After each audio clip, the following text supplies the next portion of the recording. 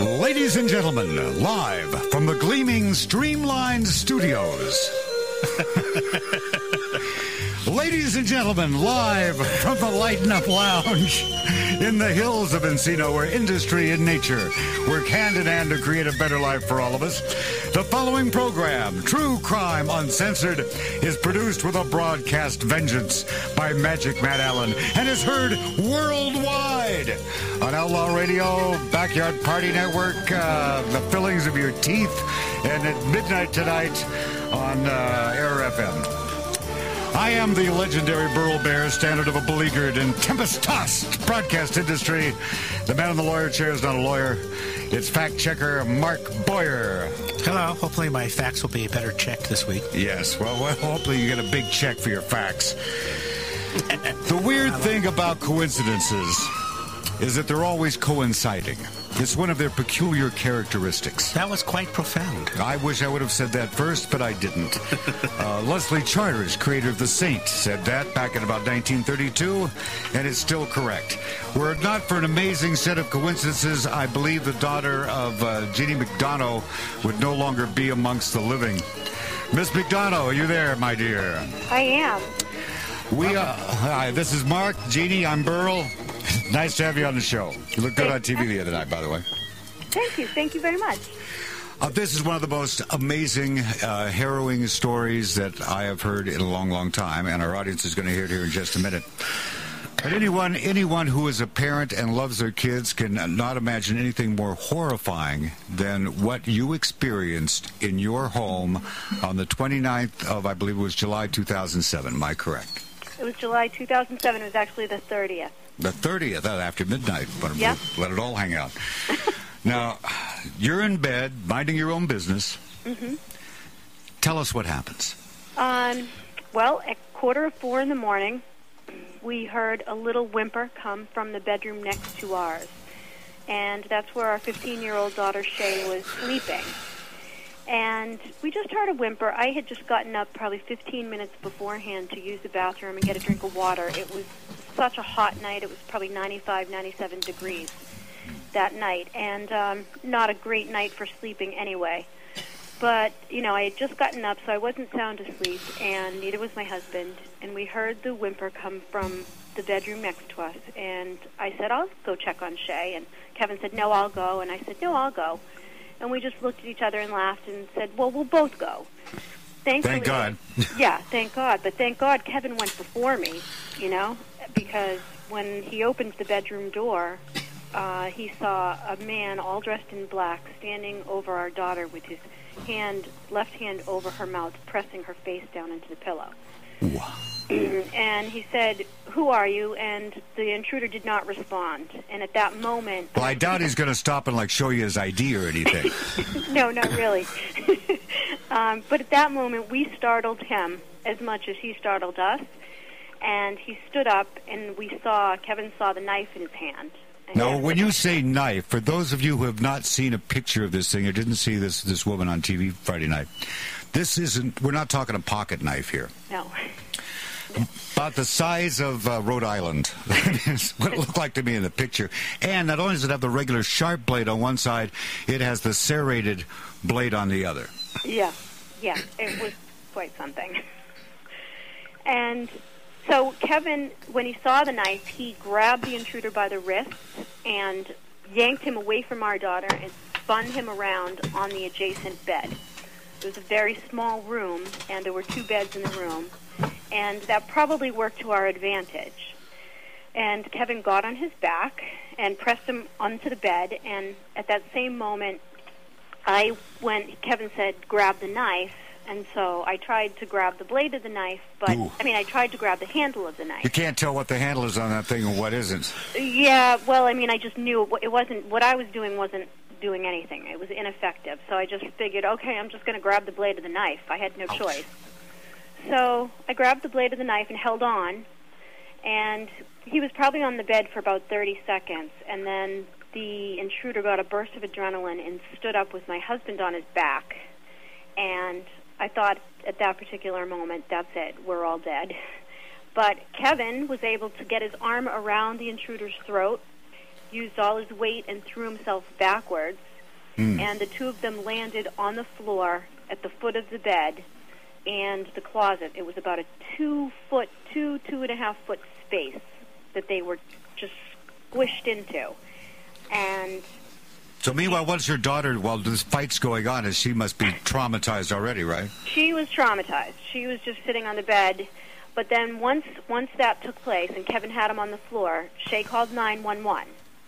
And when you call, she had her cell phone, and when you call 911 from your cell phone, it automatically goes to the state police, which we didn't know. And so they said to her, hold on. And they were going to transfer her to the local Chelmsford dispatch. Well, it's lucky it wasn't outsourced to India. Where is Chelmsford? It's north of Boston. Okay. Yeah. And so they said hold on. She thought they were putting her on hold, so she hung up at that moment and was going to call them back. And meanwhile, Kevin had the intruder on the floor in the bedroom and had his arm around his throat and was choking him out. And Kevin said to Shay, again, Shay came back into the room, and Kevin said, Shay, call 911 and get my gun. Well, we don't have a gun. And sounds Shay, good, though. Yeah, right. Well, he didn't know that. The trucker didn't know that. So, I mean, and quick thinking for Shay not to say, what gun, Dad? Where do you keep the gun? We don't have a gun, Dad. Why are you saying that? Yeah, exactly. But, she played along with it. She said, okay. She left the room, and then then the Chelmsford dispatch called her back again. And the police came. They were there in just about 4 minutes. It was the longest 4 minutes of our life. I can tell you. God, that. I would imagine so. Yeah. So when you've got this guy, do you rip his mask off and you're trying to figure out what the hell's going on? I mean, that's such cognitive dissonance. This is not something you expect to be happening in your home. Right. No, it's not. And honestly, my thought process was that it was probably a high school kid that was obsessed with our daughter and was just trying to terrorize her. The knife would terrorize the hell out of anybody. Yeah, exactly. And then being all dressed in black with a black ski mask on, that doesn't help either. No. But, I think that probably kept me from panicking and not being able to respond. The fact that I really thought it was a high school kid. So when Kevin had him on the floor and was choking him out, the intruder said, you can take the knife from me. So I took the knife, and then I started asking him all these questions. I was pissed. I was trying to distract him at the same time and keep him from thinking about, what his next move was going to be, because I didn't know, I didn't really know if he was how dangerous. Yeah. As if the knife wasn't a clue here. Well, right. Right. So, I asked him all these questions, and, I said, who are you? And he said he was nobody. He said, just let me leave. Oh, sure, yeah. Yeah, right. Kevin and I just looked at each other like, yeah, right. And I said, what were you thinking? Because I really thought he was a high school kid that had just, taken a prank too far, sort of thing. Yeah, and totally messed up his life, And then when I heard his accent, he had a southern drawl, and Kevin and I just looked at each other and went, who is this guy? Oh, man, who is he? And he tried to trick me. He wanted to get me to leave the room. He saw that my hands were bleeding, and he said, "You're hurt. You should tend to your hands." And I just looked at him. I'm sure I used quite an expletive there, and I think I said, "I'm not going anywhere." That was good thinking on his part, from his perspective. I'm trying to put myself in his rather uncomfortable shoes. Yeah. If he can get you to leave the room to go take care of your hand, right, and your husband's head's probably going to turn and watch you go out the door or something. He had more weapons on him. Yes, he did. He had another 15-inch hunting knife on his left leg, and that hand happened to actually be free. So he could have grabbed that knife and just come around and stabbed my husband if I'd left the room, but I didn't leave the room. And then the police came. So it's just a crazy story. Now, when the cops got there, did they immediately buy your story, or did he give up some big thing like, "Oh no, this is all a misunderstanding"? Or no, he didn't try anything like that. No, they, the cops came in. He said, "Don't, or I'll blow your head off." And I left the room because I was actually in a T-shirt and underwear, so I needed to go put some pants on. And good idea when the cops are there. I was like, okay. So Shay, we went in the other room, and Shay helped me get my pants on because my hands were all cut. I couldn't zip up my pants. And Kevin gave the intruder. He basically passed the intruder over to the cops, and they stood him up. I think Kevin said, "Get this piece of scum out of here" or something. And they stood him up, and then that's when they saw all the weapons on him. Yeah, in addition to the other 15-inch hunting knife, he had a few other items, didn't he? Yeah, he did. He had a garrote, a choke wire. He had a Chinese throwing star, another pocket knife. And it was all in like a fanny pack around his waist. Yeah, a kill kit, I think they call that. Yeah, I've never heard that, but that would be exactly what it would be. Yeah. There was an amazing set of fortuitous happenings that puts you in a position to save your daughter's life. Yeah, that's why I mentioned the coincidences always coinciding. Let's go through some of these things that miraculously led to you being able to save her. Starting with the heat. Right. Our air conditioning unit wasn't working, and if it had been, then our door would have been closed, and it would have been running. There's no way we would have heard anything coming from Shay's room, because when he went in her room, he closed the door behind him. So there's just no way we would have heard anything. I mean, there were just so many, and if I hadn't got up to get that drink of water just a little earlier, who knows if I would have heard. Well, that wasn't a regular bedroom anyway, was it? No. She typically sleeps upstairs. We have a cape, and it was really, really hot, and their bedrooms upstairs don't have air conditioning units. So we put the AC unit in the spare bedroom, and for the kids to sleep there if it got really hot.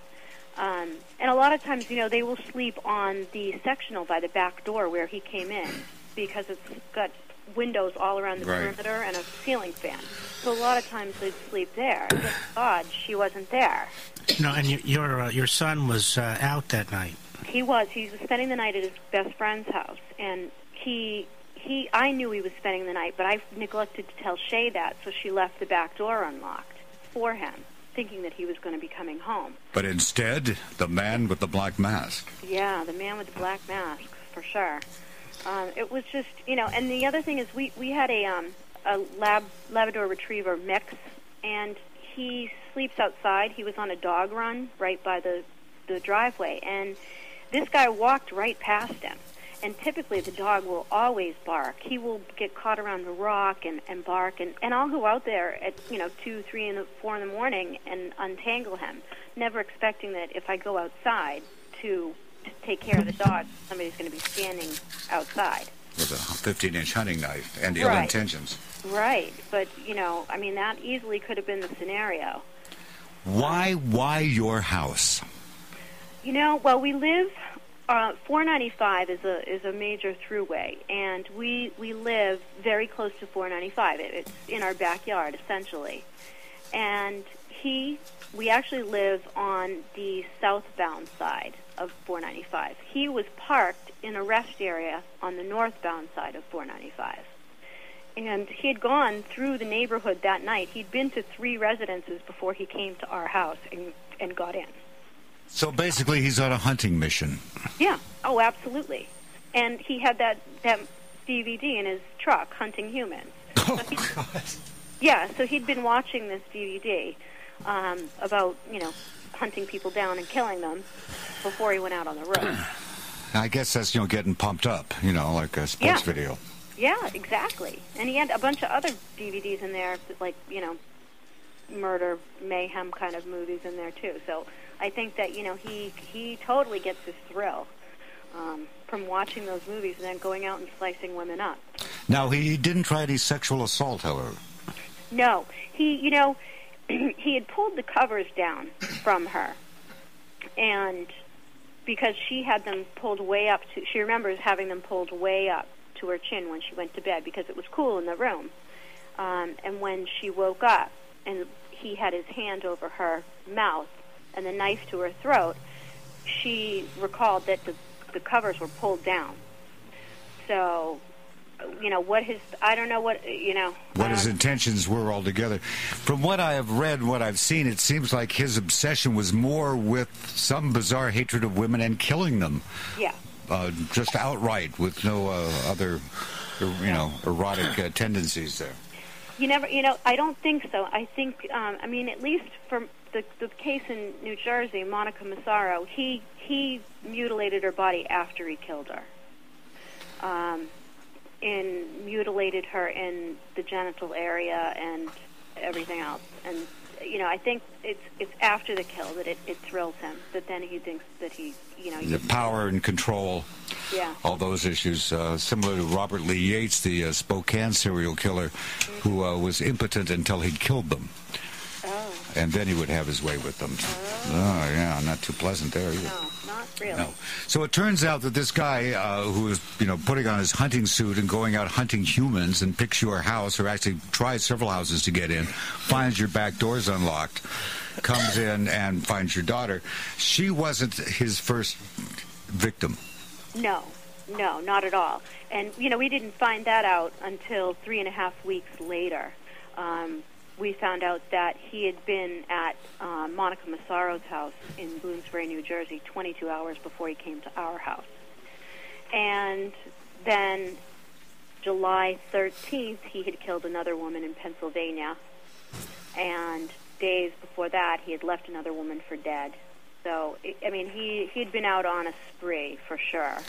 No, these sprees don't just happen all of a sudden or stop all of a sudden. Chances are this had been going on elsewhere, other cities, other unsolved murders or missing people. Absolutely. I don't question it for a moment. I think he's been doing this for a very long time. And I'm pretty sure we're going to hear about at least one more case, and who knows if we'll hear about even other cases. I remember seeing this fellow, his name, by the way, in case any of you know this guy, his name was Adam Leroy Lane, correct? Correct. Big fellow, big hefty burger sort of character. Yeah. And in his conversation with police, when they were asking him about this previous young woman who had her throat slit, he said that was an accident. Oh, right. Yeah, that in wrestling with her, she accidentally put her throat against the knife and killed herself.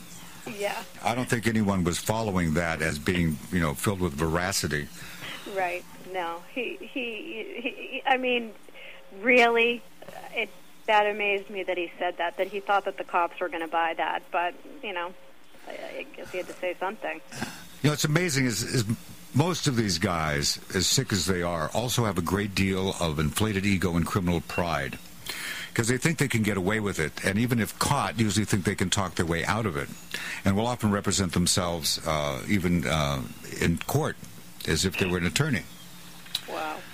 It's one of the peculiar characteristics of these sick people. This emotionally must have traumatized, talk about post-traumatic stress, your daughter. How did she handle this? It did, and we didn't find out about that until a little later. It was recommended that she see a therapist, and we found a therapist that worked actually at the local high school and also worked through the court system. And so she started seeing a therapist and really started talking through a lot of the things that she was feeling. And she would have panic attacks in the middle of the night where she would be frozen. When she was sleeping up in her upstairs bedroom, she was petrified, couldn't get out of bed. And we didn't know this was going on until we met with the therapist, and the therapist told us that she was absolutely terrified. And so then we would start texting. If she couldn't, if she woke up in the middle of the night and needed water, I would go up. She'd text me, and I would go up. I would get her the water. If she needed to go to the bathroom, she would text me. I would go up. I would walk her to the bathroom. Because she was absolutely terrorized by this guy. Well, the imprinting in the brain of something this traumatic doesn't get erased real fast. No, it doesn't. What about you? Your personal trauma on this? For me, the night that I found out about the case in New Jersey where he had killed Monica Massaro, I mean, needless to say, none of us were sleeping at all. But I I couldn't sleep that night, and I went out. We had since gotten a security system because we didn't have a security system before. So we had since gotten one, and so I went and I sat down, and thoughts just started pouring out of my head, and I just started writing about what we had been through, everything. And I just started documenting my experience and it really was a way for me to try to put my head around what had happened to us. And somewhat of a cathartic experience, or to try to get some closure. For those who just joined us, we're talking to Jim McDonough, who is co-author of the new book, Caught in the Act, which is exactly what they did. They caught this serial killer in the act of attempting to kill their own daughter. And turned out that she wasn't the only victim or intended victim. And it was just the beginning. I mean, this thing, which when they take this guy away, for many people would think, well, that's the end of the story.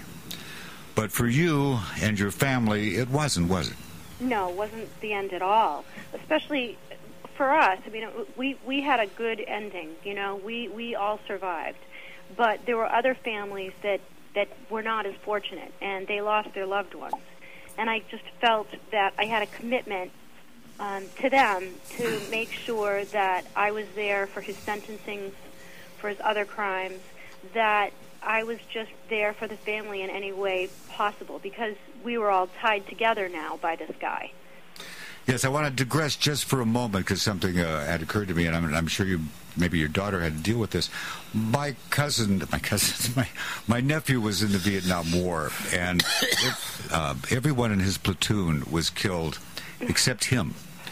He miraculously survived under a stack of bodies, and when they arrived and the other army guys or whatever, and they're pulling the bodies off, and here's my nephew underneath alive, and they go, "Are you so-and-so?" And they go, "Yes." He goes, "Well, we're sending you back to L.A. Your father has had a heart attack." Put him on a plane, and 12 hours later, he's standing at LAX after just having gone through this. And he had what they call survivor guilt. Oh, I'm sure. And that is, these people who are in the same situation are dead. I'm alive. And however the brain processes this, there was a sense of guilt. Did your daughter have any of this?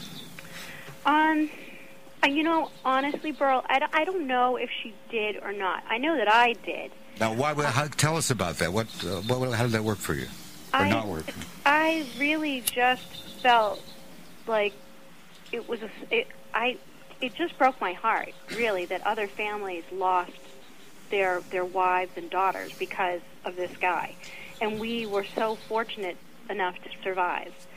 I just felt like I had a duty and a responsibility to them to make sure that they weren't forgotten. And I just... Must have been horribly, devastating for them, but also for you as a mother to see these other families who had lost their daughters to this maniac. Exactly. And if we had hesitated, if we had rolled over and gone back to sleep that night, she is 15, having a bad dream in the next room, and we could have easily rolled over and gone back to sleep. But we didn't, and thank God we didn't, because she was a millisecond away from having her throat slashed, and us waking up to see the most horrific sight. Yeah, as a father, I cannot imagine anything more devastatingly terrifying than what you saw. I'm almost surprised you guys didn't freeze. I know. And that's been said to us in the past, that a lot of times people will just freeze in terror. But, it was my husband, his quick thinking. He was just really... I was just amazed to watch what he did. He's 5'9" and 160 pounds. Wow! And this guy was probably 6 foot tall and 240 pounds. So to just watch my husband in just tremendous heroics. Yeah, amazing. Well, of course, I don't imagine, now your husband isn't there, but I don't imagine he stopped and thought to himself, gee, that guy's awful big and has a knife, and I'm awful small and I'm not. Maybe I should let him knife my daughter. I don't think people, go through a thought process like that. You just react. No, you do, and any parent, and that's the thing that I keep saying is any parent would have reacted the same way that we did. But it's not limited just to parents. No, that's true. Any adult entrusted with a child's care would do the same thing. Exactly. Well, at least one would certainly hope so. And yet, if there's a large group of people, and experience this on a L.A. Metro bus, where a skinhead decided to beat the crap out of some Mexican-American gentleman for no apparent reason, and it was so sudden, and I'm sitting in the back of the bus, and everyone is just sitting and watching. It was like they were just all stunned. No one did anything. And then the guy ran off the bus, but he got arrested. But there is that mentality when there's a whole bunch of people, they tend to hold back. But in that situation where it's someone that you're in, their life is in your hands, you react, you respond, and he certainly did. Thank God for that. Yeah. But your daughter was happy about it too. Yeah, and she just—it's funny because she was 15, and she was a young 15, really, and she told people that I wasn't scared because I knew my parents were going to come in. Wow. And stop this guy. There was a case in was it Thailand or India where a guy did exactly what this fellow did. Came into a girl's bedroom. She wasn't asleep, however. She had her cell phone in her hand, and they do a lot of texting over there. She texted her mother in the other part of the house, "Help, I'm being attacked." Really? Yes, and that's how they got the guy. He had his hand over her mouth, but her hands were free, and she had her cell phone, and she texted it. Wow. And that's how they got it. Same sort of thing. They got him. Thank God. So we'll get into here, and I'm kind of hedging a bit because I don't know when our break's coming up. So sure. if we interrupt you, we apologize. But so they get this guy, and now it comes out that there are other people that he has done this to. Right. What are the charges against him? Is he charged with 3 attempted homicide and 2 homicides?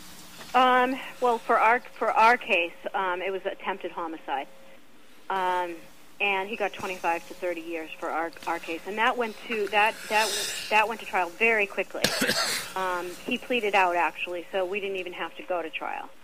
That went through the system very quickly, and then in New Jersey, it took 2 years to bring him to New Jersey and to sentence him. How long was it? 2 years before the trial, or 2 years before the whole thing was over? It was 2 years before he went before he was sentenced in New Jersey, and then it was 3 years before he was sentenced in Pennsylvania. So he didn't plead guilty in those cases, and he did actually. Oh, but they had to have trials anyway, or whatever. Yeah. It just took a while because he was in Massachusetts, and Massachusetts had to release him to New Jersey. Then New Jersey had to release him to Pennsylvania. So going through the system, it took a while. But yeah, he got life for he got I think 63 years for Monica Massaro's murder. That was in New Jersey, and then he got life for Darlene Ewald, and he got 25 to 30 on top of the life for Patricia Brooks, her attempted murder. Now, so where is he serving? He is serving in Pennsylvania. I believe it's Fayette State Prison. Did they do any psychiatric evaluations on this guy that you know? They did do psychiatric evaluations at Bridgewater State Hospital in Massachusetts. Did they have any insights or conclusions at all? I'm sure they do, but unfortunately, because it's a psych evaluation and it goes under the medical HIPAA, I guess, that you can't get that information. So they didn't have a competency hearing I then? don't think, I don't think so. I mean, I think it was very clear that he was sane and competent to stand trial. Okay, because that's a question that I was dealing with. In fact, I got a letter yesterday from Rhonda Glover, who I just written a book about that just came out called Fatal Beauty, who murdered her boyfriend, shot him 13 times with a Glock 9mm. Claimed self-defense. It's kind of hard to do that when 6 of the shots are when he's already on the ground and 2 of those are below the waist. Yeah. But they had a competency hearing if she was competent to stand trial, and the answer was no. And then about 90 days later, they said yes because they got her to conceal her symptoms. And in that case, when there is a competency hearing, then the information shared at the hearing regarding the person's psychiatric or medical history becomes a matter of public record. So that's how I was able to get the information on that. Had there not been, fortunately, she did give me a medical release, which was very nice of her. She cooperated, and what she wanted was a copy of her medical records from me, but I'd never bothered to get them all because there was enough stuff in the competency hearing public file, for my needs. But these people are obviously damaged in shipping and handling somewhere along the line. We say healthy people don't, say, I got a great idea. I'm going to put on a black mask and get several long weapons and go out and hunt humans. Right. No, it's very, very scary, and especially for someone such as yourself. But it's interesting that people who listen to our show and buy your book and buy my book often have an exaggerated sense of danger. If you read a lot of true crime books, you tend to think that everybody you meet is going to be, coming after you with a 15-inch knife. Did this situation or this experience make you paranoid? Well, right after the home invasion, it made me paranoid for sure. I kept all my doors locked and my windows locked and everything. But at the same time, we saw so much good in our community and our friends and our family. The way they reached out to us and supported us really made me see that in times of tragedy and trouble, people are there for you. And so it really hasn't changed my perspective. If anything, it's made me believe in the good in people more than what this guy was able to accomplish as far as terrorizing us. Yeah, because there's a lot of people thinking, well, you never know when this is going to happen. You never know, and what are the odds? And I don't know exactly what the odds are of having a guy come into your house with a 15-inch hunting knife. It doesn't happen every day, but it certainly happened to you. Right. And that same only 5 days before our home invasion was that horrible case in Connecticut. Oh, my God, yes. In fact, we'll be talking about that more in detail next week. Vito Colucci, a famous private eye, was following that case very closely, and we talked to him about a year or so ago. But go ahead and mention that a little bit, if you don't mind. Well, yeah, that was 5 days before our home invasion, and, that was in Connecticut. It was the Pettit family, and these two I think they were parolees, they murdered this family in the most heinous possible way. And the husband lived and lost his wife and two beautiful daughters. And that really terrified everyone around here because Massachusetts is not that far from Connecticut. It was the same type of, perhaps a little bit more affluent neighborhood, but same kind of setting. And for that to happen, I had turned to my husband when we heard the news, and I said, do you think that we should think about getting, an alarm system? And Kevin said, oh, honey, come on. Nothing like that happens out here. What are the odds? Yeah, honey, what are you worried about? We're in a safe neighborhood. We don't have to worry about some guy with a 15-inch hunting knife coming into the house. Right. And then, at random. Yeah. Yeah, and then there you go. I mean, it happens all over the place. It doesn't matter if you live in a small town or a big city, or it really doesn't matter where you live. I mean, everyone can be a subject of a random violent crime. Well, I'm sure it occurred to you that had your daughter locked that back door, he would have gone on to your neighbors. Oh, yeah, absolutely. Wow, interesting thought. Yeah. So somebody else might not have been as lucky. Correct. I mean, we really had angels watching over us. I really believe that. Well, not just you, but whoever would have been next. True. Right. Yeah, it's very strange. We're going to get into the whole story of how she happened to do this book right after we take a 60-second break. You're listening to True Crime Uncensored on Outlaw Radio.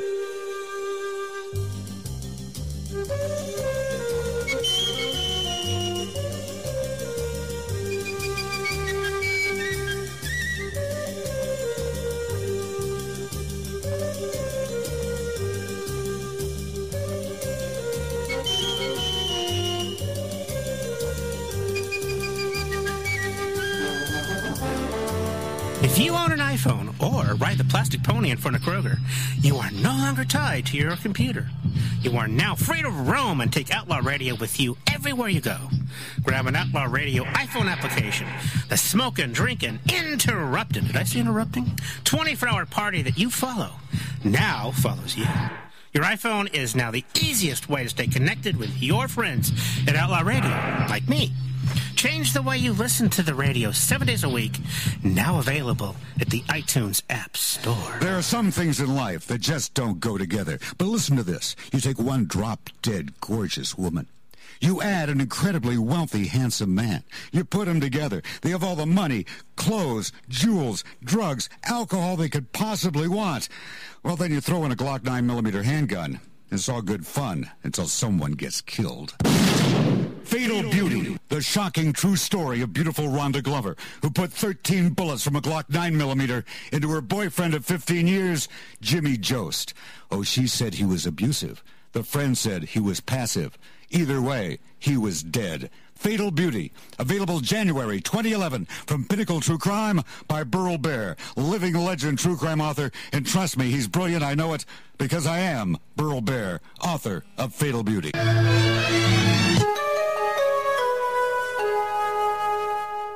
Yes, of course. Burl Barer. I've known a few writers who were rogues and vagabonds. And I'm Roger Moore. I didn't supply the microphone. There we go. Hi there. Welcome back to True Crime Uncensored. I am the legendary Burl Barer. The man in the lawyer chair is not a lawyer. It's fact checker Mark Boyer. Hello. Next week on the show, as we just mentioned, and if you hadn't heard us before, you'll hear it right now, Vito Colucci, private eye from back east, Connecticut, who is going to be in Las Vegas with yours truly, and Henry Hill, and Andrew DiDonato, and Andrew Colucci, and all of us. We have a mob sit-down at the Royal next Saturday night in Las Vegas. So if you're going to be in Vegas, please drop by and join the fun. Black vests are optional. Yeah, but no musical entertainment, so if someone walks in with a violin case, hit the floor. That's our advice. So if you're looking for something to do in Vegas next Saturday night, come join us at the Royal. I will be doing the show and then running out the door right afterwards next week. Thank you. And then the following week after that, Diane Fanning, take us into the Casey Anthony case in lurid detail.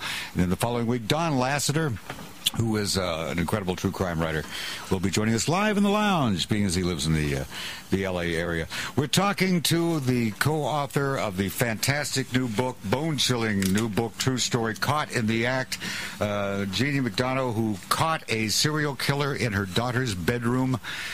And we've been talking about that whole experience, and you just started kind of pouring your soul out in your journal, writing notes. When did you decide to pursue doing a book on this?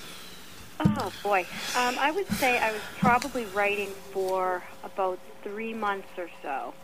And a couple of my husband read what I wrote, and then a coworker read what I wrote, and my father-in-law, and everyone pretty much said to me, you know, this is really pretty good.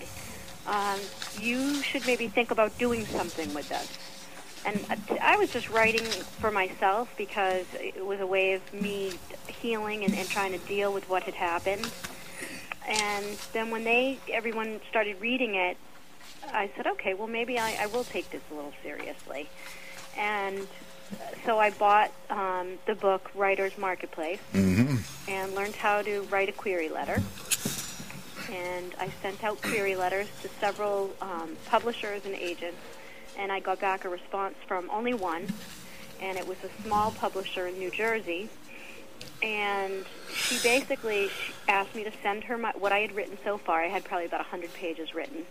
And she got back to me and said, well, you know, your writing is very spiritual, very reflective, it's spiritual. I think, you know, you have a couple of choices here. You either want to get a co-writer and have the co-writer help you with the investigative portions of the book. All right. Or you can market it to a Christian publisher. And you made the right decision and went for the mass market. I went for the mass market, and she gave me Paul Leonardo, who is my co-writer. She gave me his name, and he had a website, and so I reached out to him, and he responded and we met each other. We really liked each other. Well, he has an excellent reputation to begin with. He's very well known in the publishing world. Yeah, well, great guy, really great guy, and he was local. And so he said, listen, this particular publisher was going to take all the rights of the book if she published it.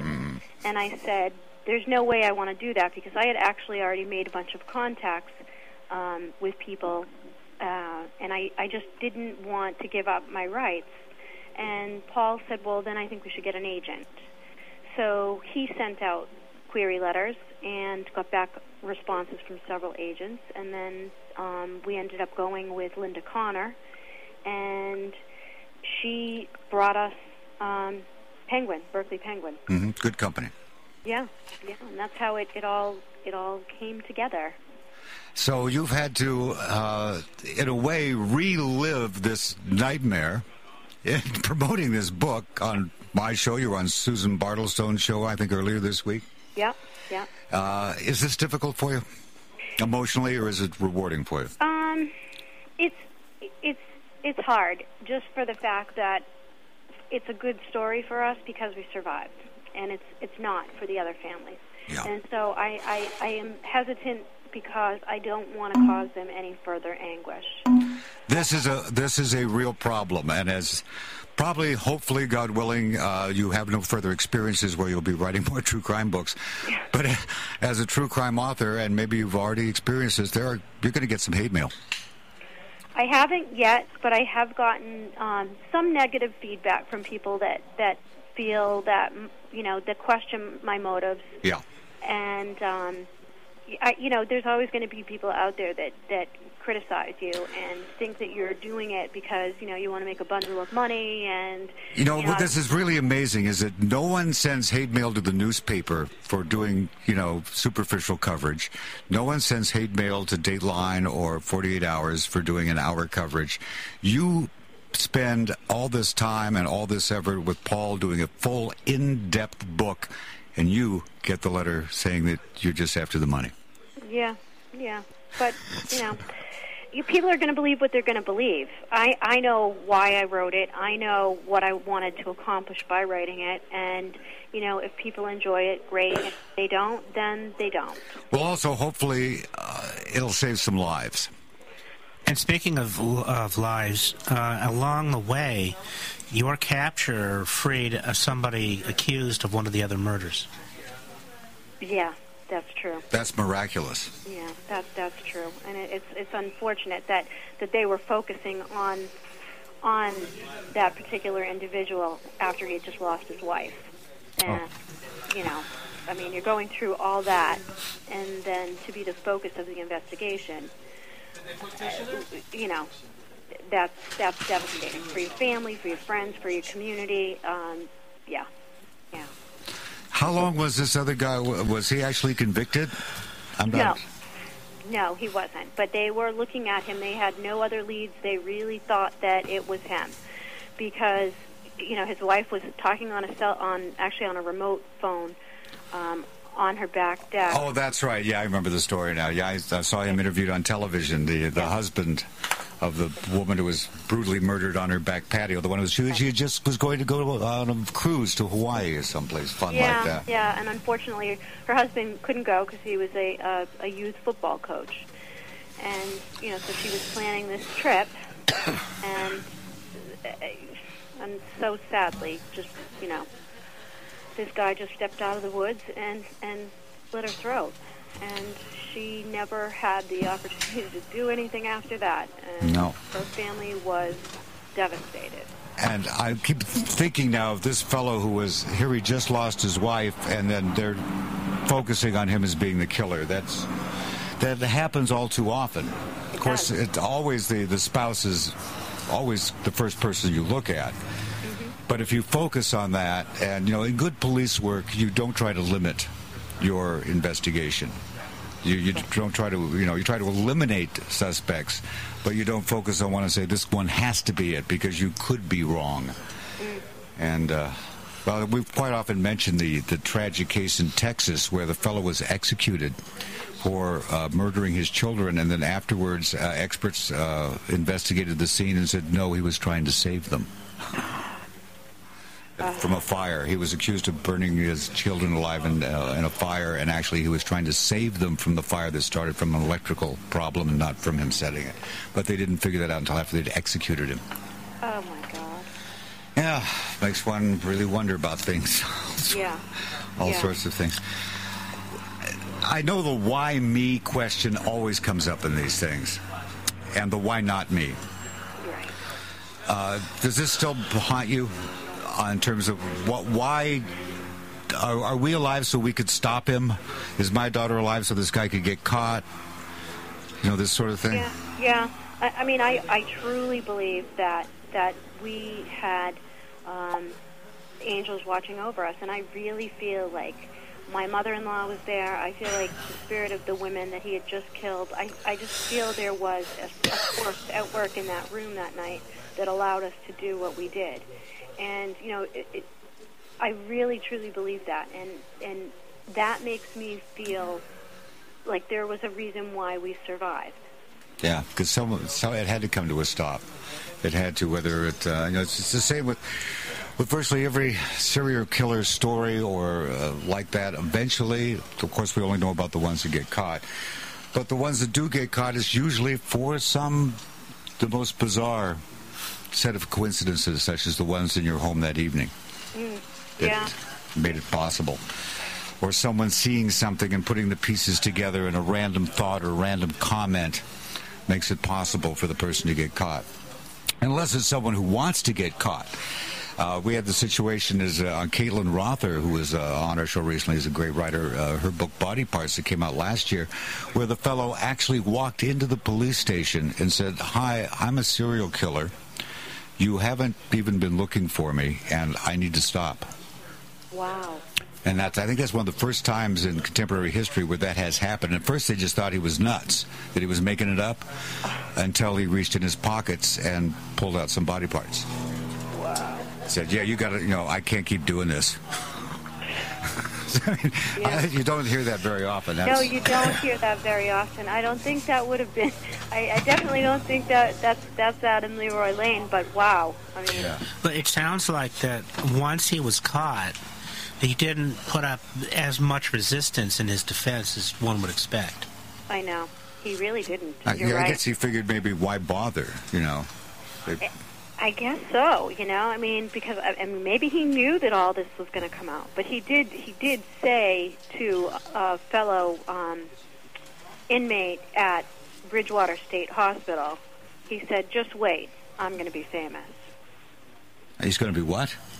I'm going to be famous. Oh, yeah. Oh, Jesus. That's like, I don't know if you've heard of Dan Zupansky's book, the Shall We Dance Killings? No. Most horrifying, one of the most horrifying shows we ever had. The book is good, but it'll just make you ill. This guy committed the murders and actually broke into Susan Sarandon's trailer there when they were filming the movie Shall We Dance and stole some jewelry, which he left at the scene of the crime, which is why they call it the Shall We Dance Killings. He murdered this gentleman and did all sorts of horrifying things to the body for no other reason except to be famous. Oh, God. That was his entire reason. And this took place in Canada, where they did not yet have the law that you couldn't profit from your crimes.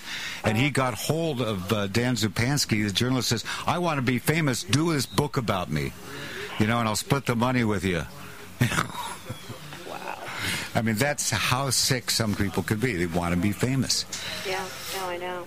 Go down in history. He said, and which also leads me to believe, I really, truly feel like, he didn't just start doing this the month of July 2007. He's been doing this for a very long time. Yeah. He seemed to have his act down. Yeah, he seemed to. He didn't the night he came to our house, but again, that was the setup. Yeah, well, if you stop and think about it, however, I mean, he's got the whole, ninja routine down. He's got the clothing. He's got multiple weapons. He's going house to house looking for someone a woman to murder. He has to know that every time he enters a residence, there is that risk factor. Yeah. That someone's going to blow him away, or That may be part of the thrill. Yeah. That. when he broke into the house, the woman that he left for dead that did not die, he was not wearing a mask that night. Really? No, he was not, because she was able to identify him after we had caught him. So the mask came out the mask came out with the next killing. Well, yeah, that's similar to Robert Lee Yates, who the first person he killed, he used a 357 Magnum, and then quickly figured out that he'd be much smarter using a 22. If their head's in his lap when he shoots them. Hold on a second there, friends.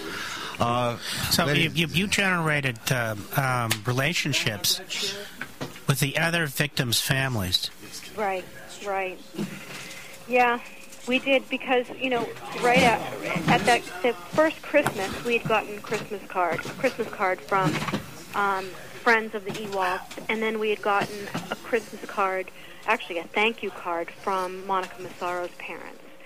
And it opened the lines of communication between the Massaros and myself and my husband, and then it opened the lines of communication between the Ewalds and ourselves. And so ever since then, we've just really connected, and I just have this feeling of responsibility that was the main reason for writing the book, was that I really felt like, because we had survived, I had the opportunity to give the other victims a voice. Mm-hmm.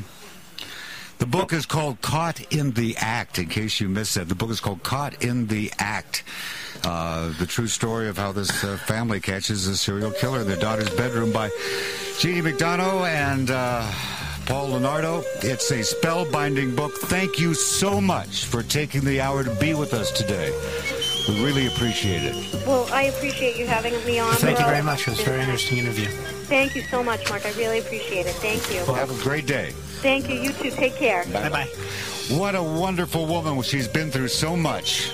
And to get together with Paul Leonardo and do this great book called Caught in the Act, and it's available wherever brand new mass market paperbacks are sold. And next week, Vito Colucci and hopefully Fred Wolfson. And I'll see you live in Las Vegas next Saturday night at the Royal. Magic Matt Allen and the Demons of Decadence are next on the Outlaw Radio Network. Back then, long time ago, when grass was green, woke up in a daze,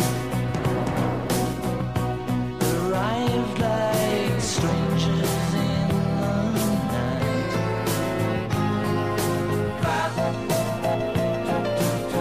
Long time ago, when we was fab.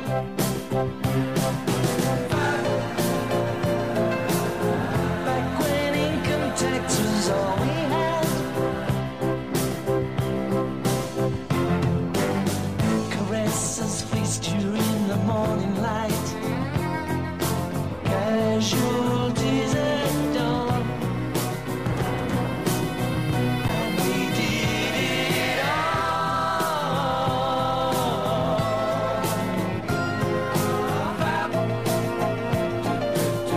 Long time ago when we was